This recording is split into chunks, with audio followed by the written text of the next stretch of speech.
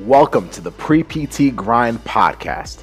Before we begin this episode, we would like to thank you for choosing to invest time and knowledge into yourself as a pre-PT and future physical therapist. This episode has been sponsored by our new Acceptance Navigator series, which is a free 4-part video pre-PT series where we teach you exactly how to dominate as an applicant by learning the new way to PT school acceptance. Learn how to finally get into the driver's seat as a pre-PT and not leave your acceptance to chance by shooting in the dark and hoping for the best as an applicant. This series is the most value we have ever given away, and it's free at www.acceptancenavigator.com. That's www.acceptancenavigator.com. Don't miss out on your chance to get in the driver's seat of your acceptance. Now, sit back, relax, and enjoy the rest of the podcast episode.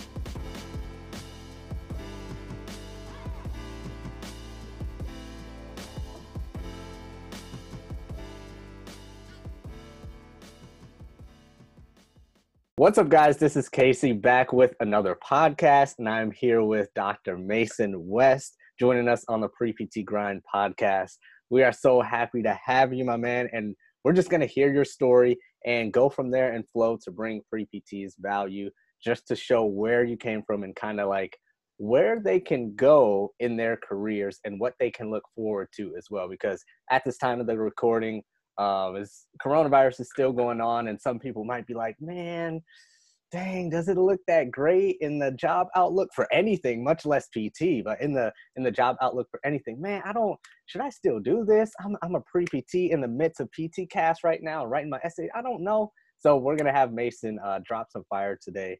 But man, thanks for joining us. How you doing? Pretty good. How about yourself? Good, man. Good. Can't complain. So let's start from the beginning. What is your, I guess, like, why did you choose PT? What's your kind of pre-PT story of why you chose it and your journey from there? Yeah. So actually, I started wanting to be an orthopedic surgeon, and I went into neuroscience at first, actually, at Trinity College up in Connecticut, small liberal arts school. And I just found that over time, I was actually really, really lucky. I got to do this whole class where basically for a whole semester, I got to shadow an orthopedic surgeon. And I was there for 5-6 hours a day, a couple other classes, and go from there. What I ended up finding was that it was super boring.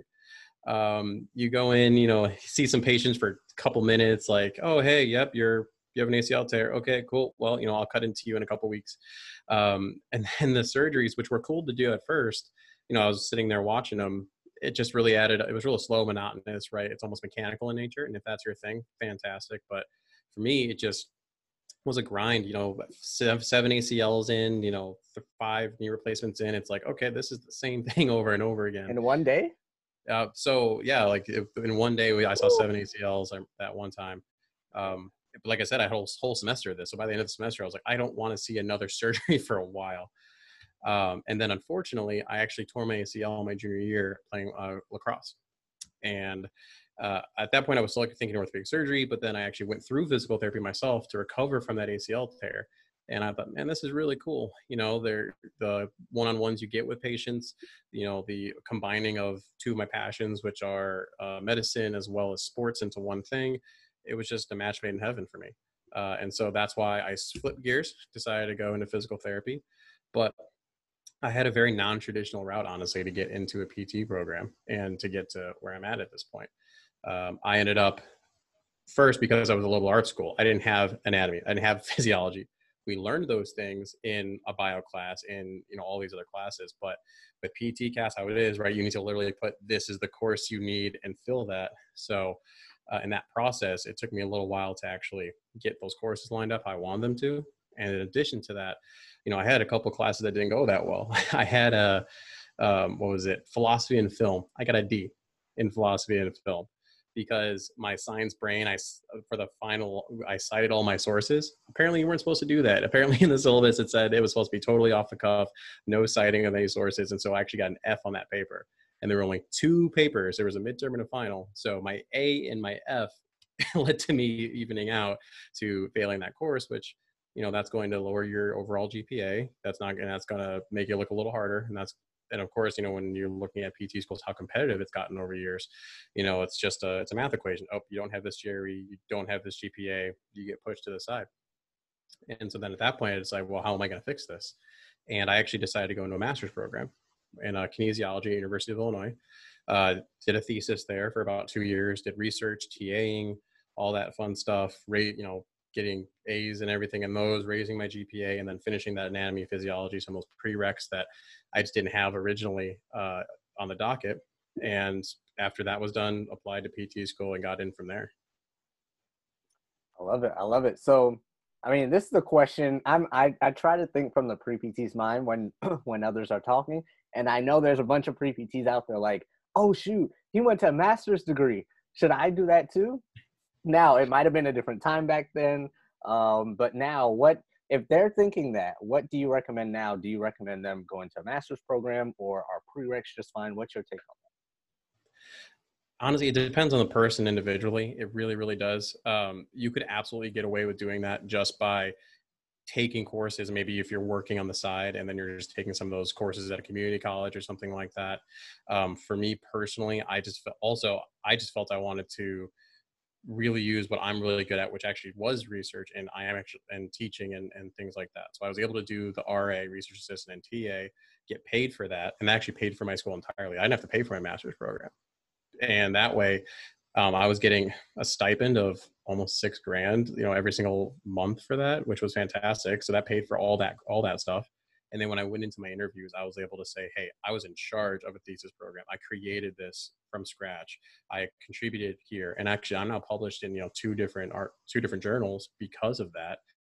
And it was a good route to go. Now, that's not to say that you couldn't also, like I said, go to community college, knock out some of those prereqs, raise your GPA that way, and then have real life experience. Like if you're a tech, they're going to love that too, as long as you're working at a place that they allow techs to learn and they allow techs to, really build on their skills, then there's no problem with that route either. Yeah, I love that. I love that. Basically what you're saying is if you can extract value from a master's program and it can benefit one, you, two, your application, and three, the PT schools, and you can see that, shoot, go for it. And be like Dr. Weston, hey, use that for, hey, money for yourself and to look better on your applications and to bring value to that master's program and the PT school, then yeah, go for it. But sometimes I do hear kind of like what you were alluding to, like, oh, I should just go because it might make me look better probably. And hey, it could, but what we've seen, hey, it could also not. And you can also, it can also be a detriment to you. But if you have something like Dr. West, man, definitely go for it. So I had to harp on that. Had to make sure I got your take because I know they were thinking that. But now, or before I fast forward, how did you get through kind of the struggle as a pre-PT of like, dang, I have to go to another 2 years of school, or I have to retake this class? Like, how did you get through that part? I'm not gonna lie, it was definitely a kick in the ego and in the gut, you could say, because in high school I was always the kid that never had to study. I just showed up and things went well, even for the most part through college. And so but there was just a couple of those things, like I said, that whittled away that made me not look as great. So with that, it was really, for a better lack of a better phrase, putting on my big boy pants and realizing, okay, to truly excel, I need to change my thought process. So it's not a loss that I had to go a different route, a non-traditional route. If anything, I looked at it as, okay, this is a way that my story is different. So if my story is different than that person who went right into, right from undergrad into PT school, or maybe even the ones where, you're going to feed from your freshman and you're going to feed right into a PT program. Those are great. And honestly, if I could, I probably might rewind, because I didn't know I was going to PT until later. But if I could, I might go back in time and say, okay, let me do one of those programs that I could feed right into it. But now when I'm doing my interviews for PT school, I'm able to say, okay, this is why I'm better. I've already had a struggle. I've overcome adversity. I've learned from it, and it won't happen again. Versus a lot of people who they don't struggle until PT school. And then I saw so many people drop out because they weren't ready for that adversity. And that was the first time they came up against it, and they weren't ready to flip gears on themselves. Yeah, that's a great point, because sometimes I hear specifically non-traditional students, and I guess traditional students as well who kind of just go through it. And they always kind of compare against each other. Like the non-traditionals are like, man, if I was only a traditional, it would be so much easier, when they don't realize that what you just said is facts for however you are as a non-traditional student, whether you have kids or you are EMT before, or you were in finance or whatever that is, like you can use that. Like you can use that as a strength. Like it's a strength for you. So view it as that. But if you're a traditional student as well, and you're like, oh man, if I was only a non-traditional student, this would be so much better. And that, like, no, like use what you have, like play with the cards you've been dealt. So that was that was an amazing point, because we see that all the time. Yeah. But now fast forwarding to when you were in PT school and when you were a new grad and things like that, where did you go from there? Did you travel? Did you get an outpatient job? Did you start your own clinic? How did you maneuver that after PT school? Yeah. So after PT school, I actually took a job with the place I had my first internship with. At the time, at least. So I went to University of St. Augustine, down in St. Augustine, Florida, heavy manual therapy program. And there you do, it's 7 weeks inpatient, and then you do 8 weeks, 2 different outpatients. That's changed now because just the requirements, it's maybe extended it a bit more. So now they're doing more 12-week programs. But so I ended up taking a job from that first internship. The reason I took that job is because it kind of rocks my world mentally in terms of a different way to look at it. University of Augustine, again, manual therapy, it's done by Dr. Paris, and it's a combination of a lot of different things in terms of like Cyriacs and all these nucleus of manual therapists. So I, grade 3 oscillations and stretching and all this stuff. But then I went to my first internship, and they use more of a thought process that's Institute of Physical Art, which is through Boston College is an example of a place that does that. And it's such a different way to look at it. It's like posture first, core activation. Yes, they do manual stuff, but they do it very differently. For example, it's not just, okay, I'm going to stretch your hamstring. It's, I'm going to do a sustained pressure to specifically this tendon layer, the biceps femoris, while I'm going to have you do knee flexion extension or a functional movement pattern, which helps that release. So for me, having that more tools in my toolbox was so important. I felt that it was great for me to go to a place that I could keep learning, add more tools to my toolbox, because I still wasn't, even though I had 8 weeks there, I didn't learn everything, versus going and starting my own place and, stopping learning except for CEUs, or even going to a place that might have even less mentorship there. Because for me, mentorship was huge, to have someone that could keep teaching me, versus just being thrown in and be like, all right, this is your schedule and that's all you're going to have. Or a place that's really going to tell you, this is how you should practice and that's all you should ever do, and putting you in a box. So luckily that was a place that let me get outside that box and have tons and tons of different skills with it. And that's been great, because I've had so many people come in where one methodology that I learned in school works better, so I do that one, versus I have someone else come in, that one doesn't really work for them, this other methodology works a lot better. And so sticking to just the one path didn't really work for me. Being able to branch out was much more important for me. And I actually ended up leaving that place back in August of last year. So it's been about a year now. It was a whole thing. There was a buyout. And things, when they say things are going to change, and they always do, it doesn't really matter. The biggest issues being lack of PT autonomy, decrease in patient care, and switching us physical therapists from salary to hourly, and then changing what they considered part of a PT's duties. So that basically, if you were doing notes, you were no longer being compensated for doing notes. Like if you had to do notes for an hour after work. So that's a little weird once you're in that salary hourly thing. So ended up moving to team rehabilitation, where I'm currently at. And I was fortunate that I was able to continue that process of mentorship with my current clinic manager and boss, teaching me a lot of stuff. And also being able to form my own things. So form my own athletic programs, form my own screening processes, forming my own ACL recovery programs. And there's a lot of support from the higher ups with that, which is fantastic.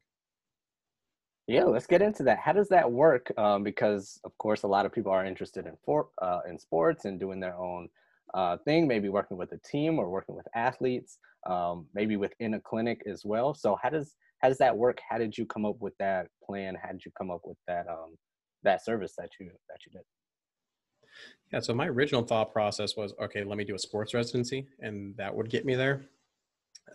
Sports residencies are extremely competitive, obviously even more so than getting into PT school originally. You'll look at some of them, they have a seats of for 2 people for any given cohort.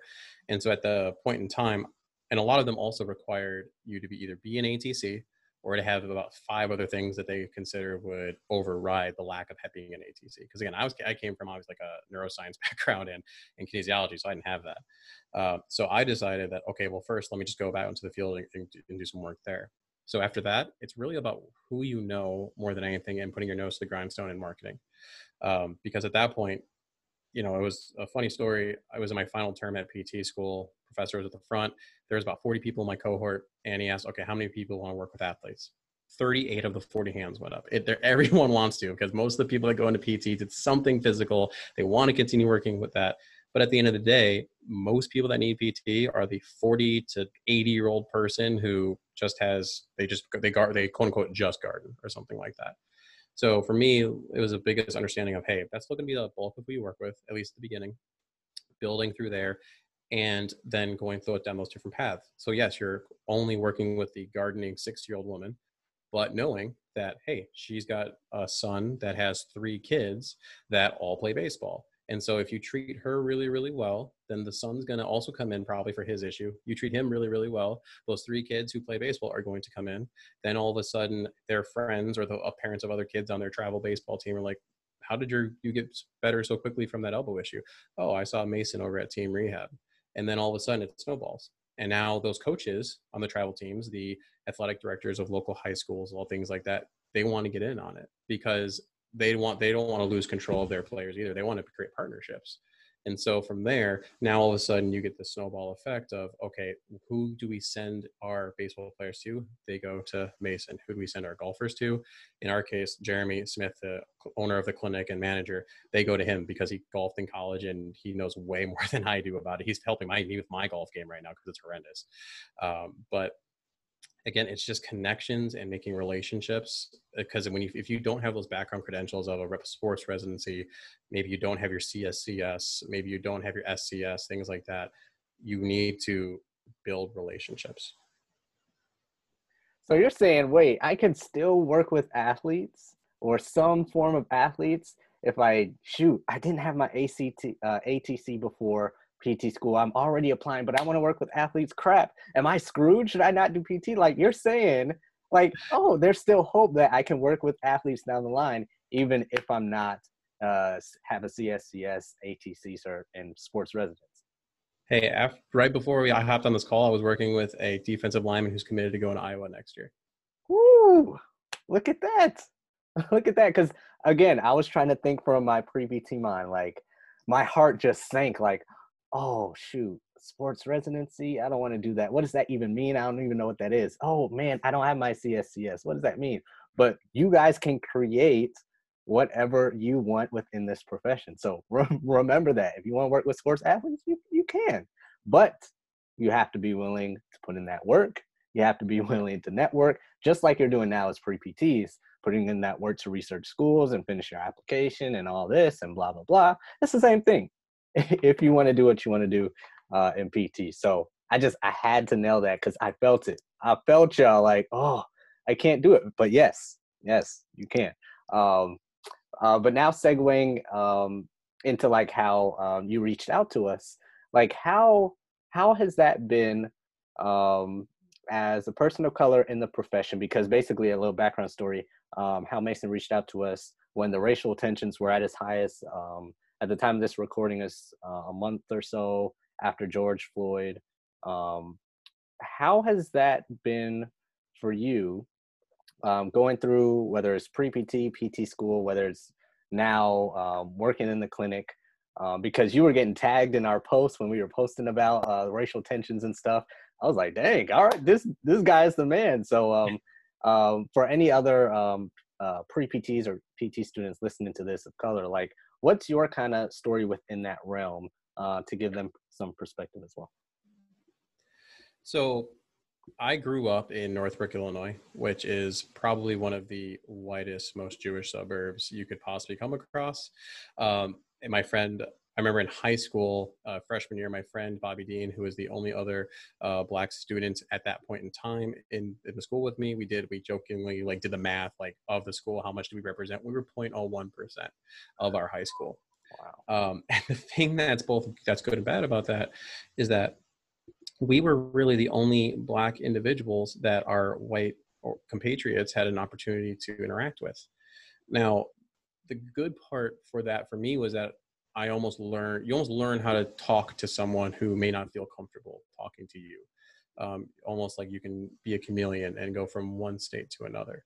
Now, it's a shame that you have to do that, but at the same time, at this point in time, it's a little necessary. And I feel like I use that a little bit, have conversations. And the joke always was when I would talk to my mother about this, who's actually white, because I'm half and half, I'm half white, half Black, was that I was the safe option when it came to being a Black individual, because, I answer a phone call and you would have no idea. I sound like I might be white. And so when it came to getting into college, again, it was high grades, came from Northbrook, Illinois. It was that quote unquote safe route for some of those individuals, the schools to be able to pull me on, plus some of the athletics I did wrestling, like lacrosse in college.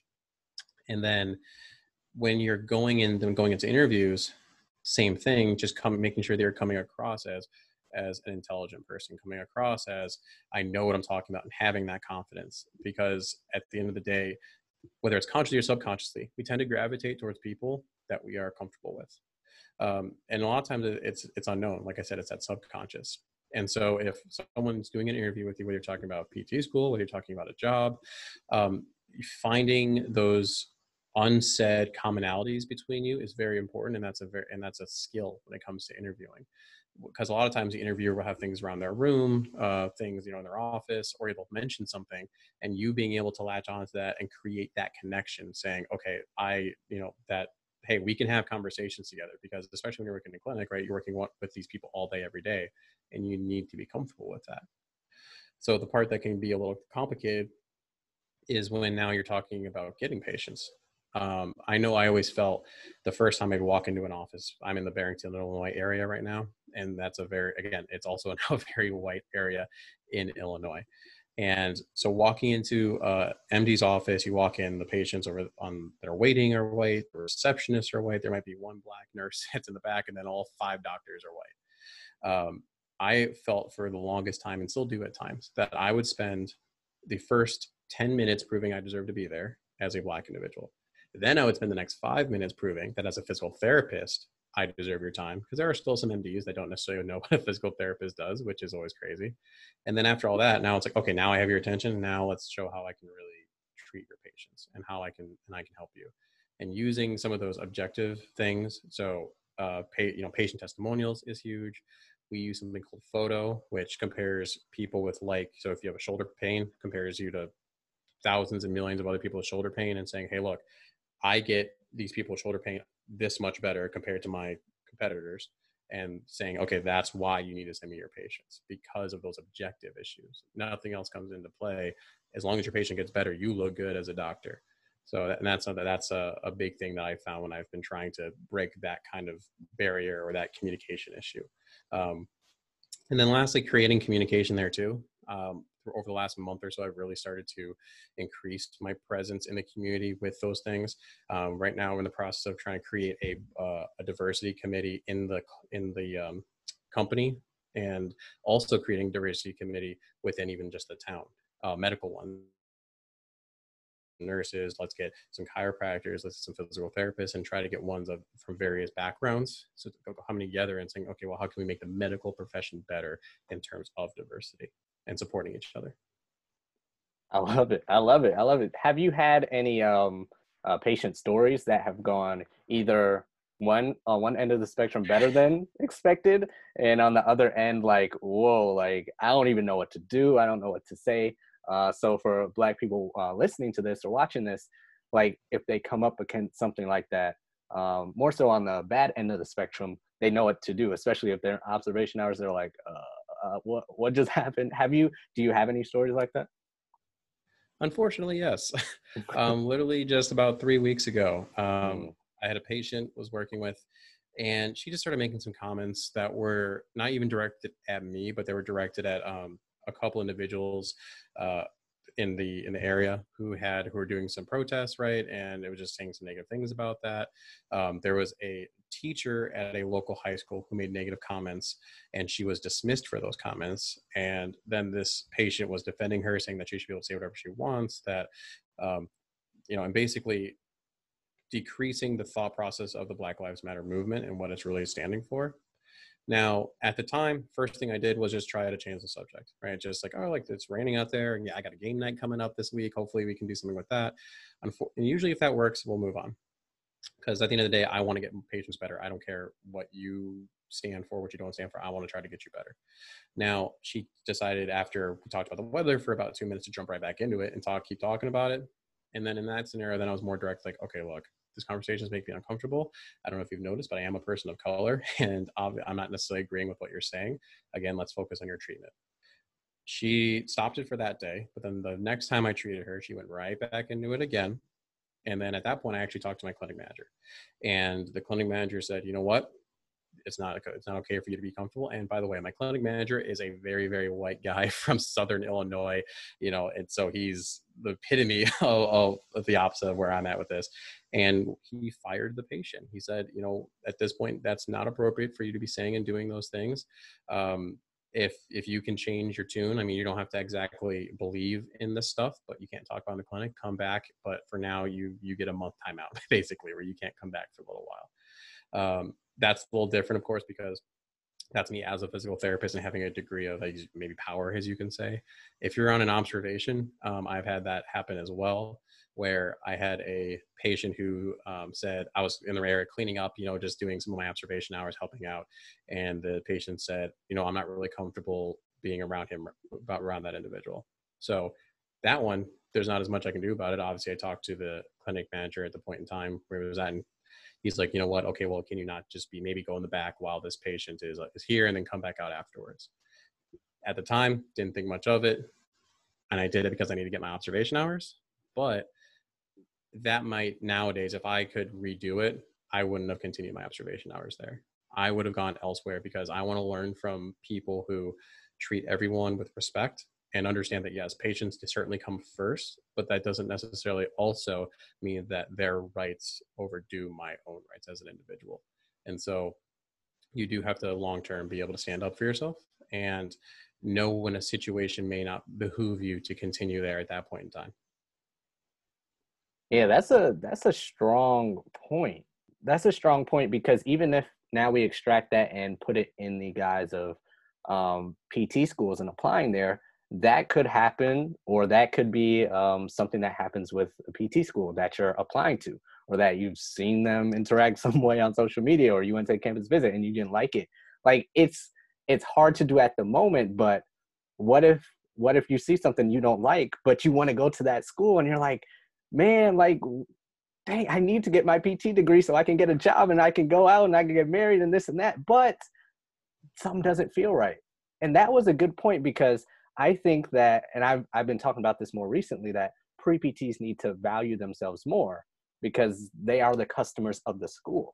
Just like you were, you didn't have to do your observation hours there. You can go anywhere else. There's plenty of other schools out there. So that was powerful to hear, because now maybe a pre-PT out there will be like, hey, wait, I am valuable enough to either not get this observation hour here or go somewhere else, or I don't have to spend my money with that school if I don't like that. But that was huge, because sometimes we see ourselves as so low in these schools as such big institutions, which of course we have to respect, but we don't have to belittle ourselves either just to go to that school, to get a degree, to get a job, to get this and that. So I had to make sure that they heard something like that they now know that they can do that they have the power to do that as well. So that was huge. That was huge. But now, kind of like what you're doing now, and now kind of projecting and predicting what's gonna, or what the future may hold for physical therapy in the future, specifically for pre-PTs who won't be PTs until 3 years from now, 5 years. What are you looking forward to in the profession as a whole? because of course there's problems in every profession, but of course pre-PTs are getting in PT to be physical therapists and live out their dream of being PTs. But sometimes they see or hear of every problem, whether it's student debt or diversity or something and something, and they lose sight. Or maybe it's PT cast and the essay, and they're just getting bogged down by the GRE, and they lose sight of why they wanted to be in PT anyway. So for you, even as a PT now, what are you looking forward to, whether in your own career or just a profession as a whole? I think at the end of the day, it boils down to one, what are you passionate about? So I would be doing physical therapy if I had to do it for free. You know, if I wasn't getting paid for it, and you know I had to work some other job to make ends meet, I would still be trying to do physical therapy in my free time, which I do. I'll come in, you know, I'll go to various athletic organizations and such, and just do free screens. You know, I'll do free work on individuals that can't afford it if I can, doing some pro bono work. So if you're passionate about it, you commit to doing it. I would not, I mean, with the amount of debt that I have, which there's still debt there. I don't really have much for my undergrad, and I have nothing for my master's program. All of it, because I went to a more expensive PT school, is still there, and I'm going to be paying it off probably till the day I die. But that's okay for me, because it's allowing me to do what I love to do. And then when it comes to, for example, like how COVID's affected stuff, yes, our numbers were down initially because people weren't going out, but at the end of the day, people are always going to need physical therapists or occupational therapists for that matter, because people are going to continue to try to be active, you know, and even if it means wearing a mask in the clinic. And we at Team Rehab, we have a Lung Strong program, which is specifically for people who had COVID at one point are now trying to recover from it. So that kind of a program, you know, again, that can affect someone. There are NBA players, right, that had COVID, so they're gonna have to recover from that. Their VO2 maxes are not where they should be, and you need people that can measure it and progress them in a safe but progressive manner that can get them back to doing what they need to do. Same thing, even if you're talking about your 70-year-old person. So there's always going to be a need for physical therapists from that matter, thought process. Now, I mean, there are problems in the profession, whether you're talking about reimbursement from insurances, whether you're talking about diversity, like we just talked about. But if you have a problem with it, get into it so you can fix it yourself. That's one of the things I've started to realize now over the last month, especially, is that I am now in a position where hopefully I can start to instill change. I'm starting at first with my company, and then hopefully from there, go from the company to the Barrington area where I'm at, maybe being able to extend that into the city of Chicago if I can, and go from there. If at the end of the day, you're not necessarily going to put in that work, that's fine. There are going to be people that do it. But if you truly care and you're truly passionate about it, you can only make that change from the inside. So by pushing through and trying to progress and getting to a point where you can make that change, I mean, that's really the main drive for me, at least. So you're saying don't run from those problems, fight back, do a little, that on. Yeah, duck and jive and throw back, yeah. I'm with that because I think as pre-PTs, like we just see the problem and we think it's just too big, and it might seem like that for now. But it's like, okay, you say you love PT, you love this profession, you want to get into it. No profession is perfect anyway. So do you want to make PT better for yourself and your patients? Or do you just want to go to another profession, which is fine, and just meet new problems or the same problems there? So that was powerful. That was powerful. Don't necessarily run from the problems. You're bigger than the problems. Fight back. But now, again, I was listening from the pre-PT's point of view, and you said St. Augustine, and there might be some people interested in going there. What did you like most about St. Augustine, and why'd you pick that school? I picked that school for two main reasons. One, it had a manual therapy emphasis. Two, not only did it have the manual therapy emphasis, it has the option that in your final term, you can take a bunch of courses that are essentially along what's called the MTC track, or a manual therapy certification track. And then you basically have to leave, I think it's for at least 6 months, and then go back and you can get certified as get your manual therapy certification. The thing that's cool about that is that's just a part of what you're paying for school. So there are people that are paying for those CEUs, and you get it essentially, I mean, you're paying for school obviously, but you get it essentially for free as a part of what you're learning.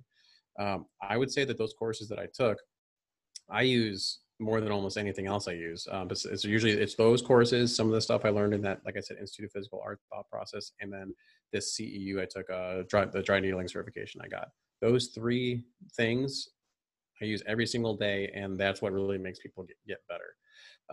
The thing with St. Augustine too is that it's a little bit of an accelerated course. So I got out in 2.5 years instead of the 3.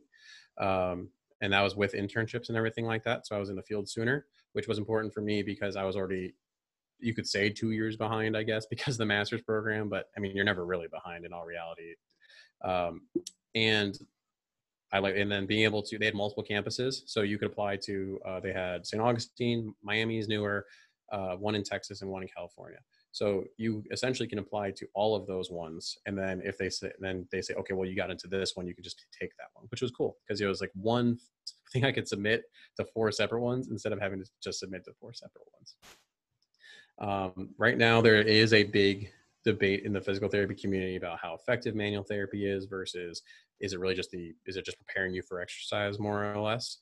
I would rather have the knowledge and how to do that manual therapy and then be able to add the exercise aspect to it than if I believe someone that says, well, manual therapy is not that effective, it's really the exercise, but I don't have the option to do the manual therapy because I never really learned it. And there are some of those people, I mean, I see a lot of chronic pain individuals. So if they walked in, someone who's had neck pain for 8 years, and I'm like, all right, let's just get into our scapular stability and all that. Like they look at me like I'm crazy. They don't want to do that. Let me get you ready. Let me get some length into that trap, right? Let me, get that scapula set a little bit better. Now let's do that strengthening, and there's a lot more buy-in there. So that manual therapy for me was huge. Yeah, I know exactly what you're talking about. The clinic director at where I work is kind of like that. Heavy exercise, tough guy. He's great. Patients get better. But sometimes I see that look from patients on their first or second day, and I'm like, oh man, poor thing, poor thing. You can get through it. So yeah, I know exactly what you're talking about. But for the last question, if you knew that a younger Mason was listening, mixed kid from Northbrook, or maybe they're in the equivalent of Northbrook in Washington State or upstate New York or California, Utah, and they were listening to this, interested in PT, shadowed some neurosurgeons or pharmacists or whatever. What would you, everything you know now, where you are now, going through all your experiences, what would you say to that younger pre-PT or pre-master's program Mason who is going to be like you in the future? Basically that you are destined to do some really cool things, that if, it's still early on, but I can tell you that if you keep your nose to the grindstone and keep working at it, you can make some really big changes. And it's not going to just be changes on a daily basis with your patients, but potentially changes for the physical therapy profession, changes for some of the athletes and any of the other individuals in that area. And then, potentially some big changes on some younger individuals too, who ultimately want to also go into that profession. So keep going, because it's not just about you and where you're going, but about potentially laying that path down so that others can follow behind you.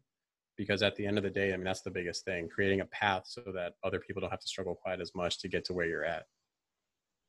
Spot on. And where can people find you or reach out to you if they like to? Yeah, probably the easiest way, you could reach out to me on my Instagram. It's dr.masonwest_sportspt. You could also, if you want to, I don't care, shoot me a text. If you really have a concern or a problem, you can reach me there, 847-345-2626. I'm always willing to have a conversation with someone who's having a problem and give some guidance if you really want it. That's what's up. Thank you again, Dr. Mason West. I know pre-PTs are going to get a lot of great gems and value from this. And hey, you might even get some reaching out to you on your number or Instagram. So be prepared for that. But yeah, we appreciate it. And thanks guys for listening. And we hope you enjoyed the episode. What is up, guys? You've been listening to the Pre-PT Grind podcast, where we don't just help you get into PT school, but our mission is to make you the best physical therapist you can possibly be. And I have a quick question for you. Did you enjoy this episode? And if you did, I want to ask a huge favor.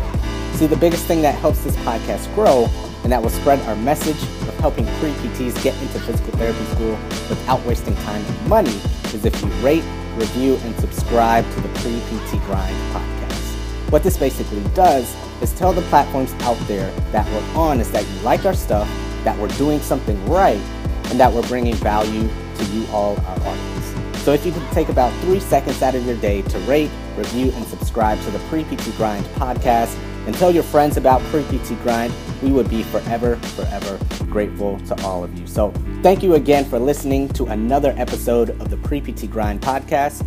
We will see you on the next one.